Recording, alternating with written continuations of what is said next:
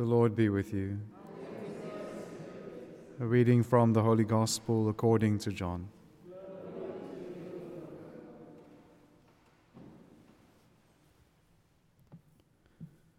Jesus said to his disciples, "Let not your hearts be troubled. Believe in God. Believe also in me. In my Father's house are many rooms. If it were not so, would I have told you that I go prepare a place for you? And when I go and prepare a place for you, I will come again and take you to myself, that where I am, you may be also. And you know the way where I am going."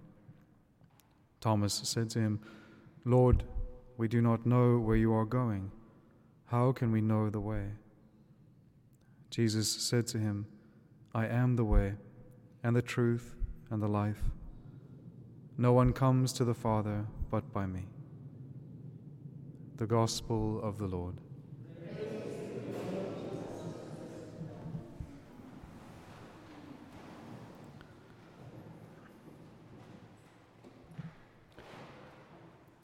If you've ever had the privilege of attending to someone while they are dying or right before they die, at times it can be a very profound and beautiful experience.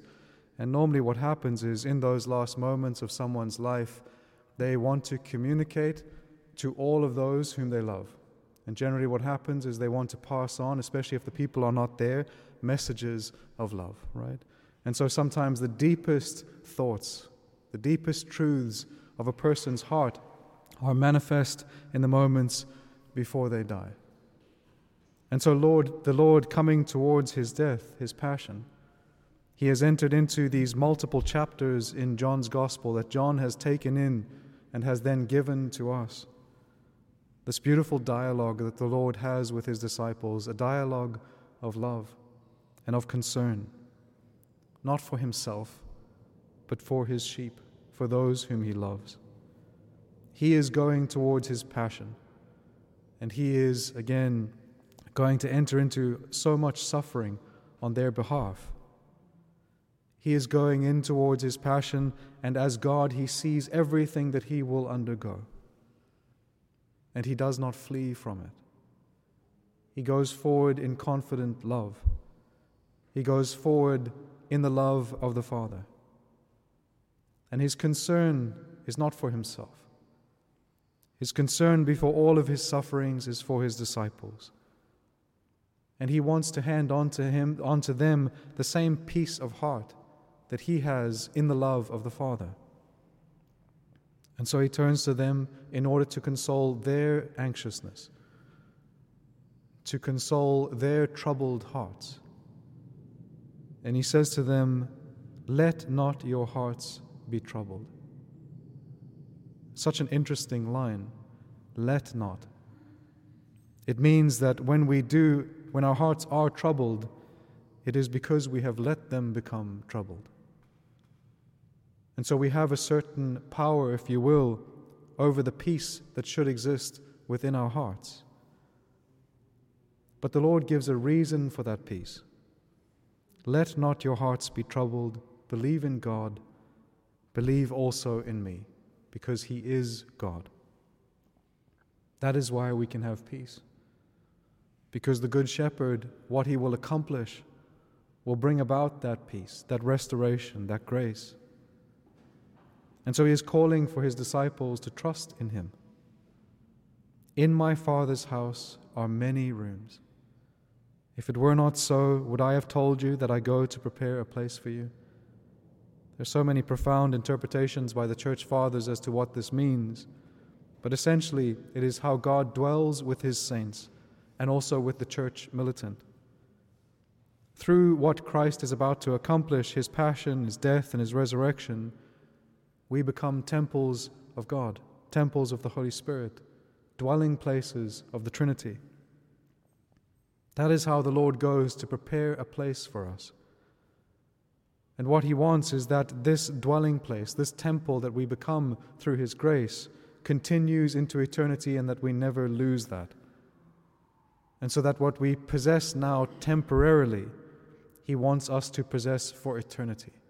A union with God for eternity, where God dwells in the inmost chamber of our hearts and we enjoy Him for eternity.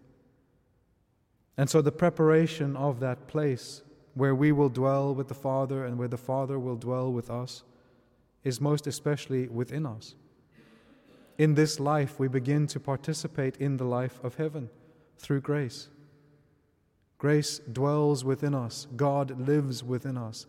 And the life of heaven begins now. It's not something that has to be put off. And if that life of God begins in us in this life, through grace, through the sacraments, and if we die in that state, then we simply continue in the life of God into eternity.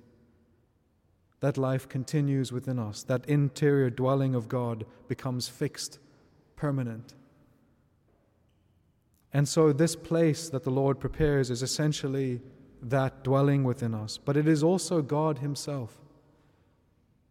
He is also a dwelling for us. What St. Thomas Aquinas says is that we truly dwell in God when our minds linger in their thoughts about Him and when our heart is turned towards loving Him. That's how we dwell in God. Very simple. To know Him and to love Him is to dwell in God. And so how do we participate in that more deeply in this life? The Lord shows us. What is the way to this dwelling in God? It is Christ Himself. I am the way, the truth, and the life. He is the goal. He is also the means by which we can attain the goal. So He is that way that comes down to us and that it brings us into this dwelling with God by grace, but also to turning our minds to thinking about God and our hearts towards loving Him. And so how can we do this? I think the most profound way we can see is on the road to Emmaus. We can see that very simply the disciples on the road to Emmaus are brought to knowing God more deeply and to loving Him more truly. At the end of that scene, it says their hearts were burning. Their hearts were on fire. And so how do we allow our hearts to catch fire? It's by a very simple process. Their hearts caught fire as they walked with the Lord along the way and as He opened the Scriptures to them, and then as they sat with Him in the breaking of the bread. So also for us, our participation and our dwelling with God, our knowing Him and our loving Him is increased by what we are doing right now.